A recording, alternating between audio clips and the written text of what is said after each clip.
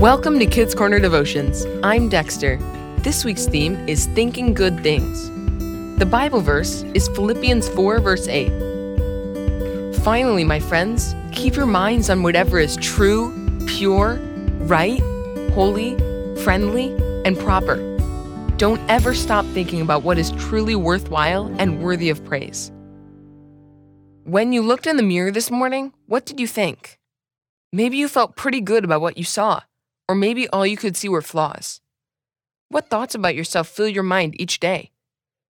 Today's verse encourages us to think about what is true, pure, right, holy, friendly, and proper.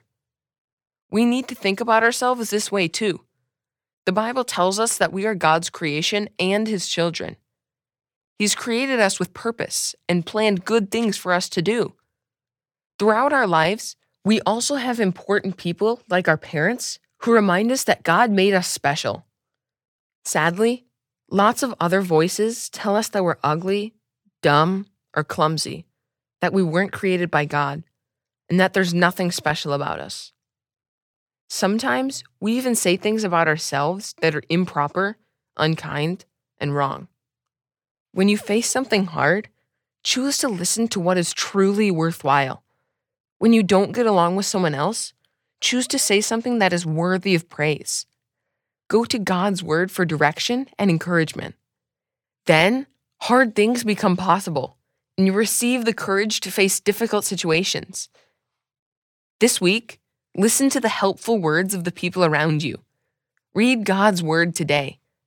Listen to thoughts that are true, pure, right, holy, friendly, and proper. They are the ones that remind you that God has a plan for you.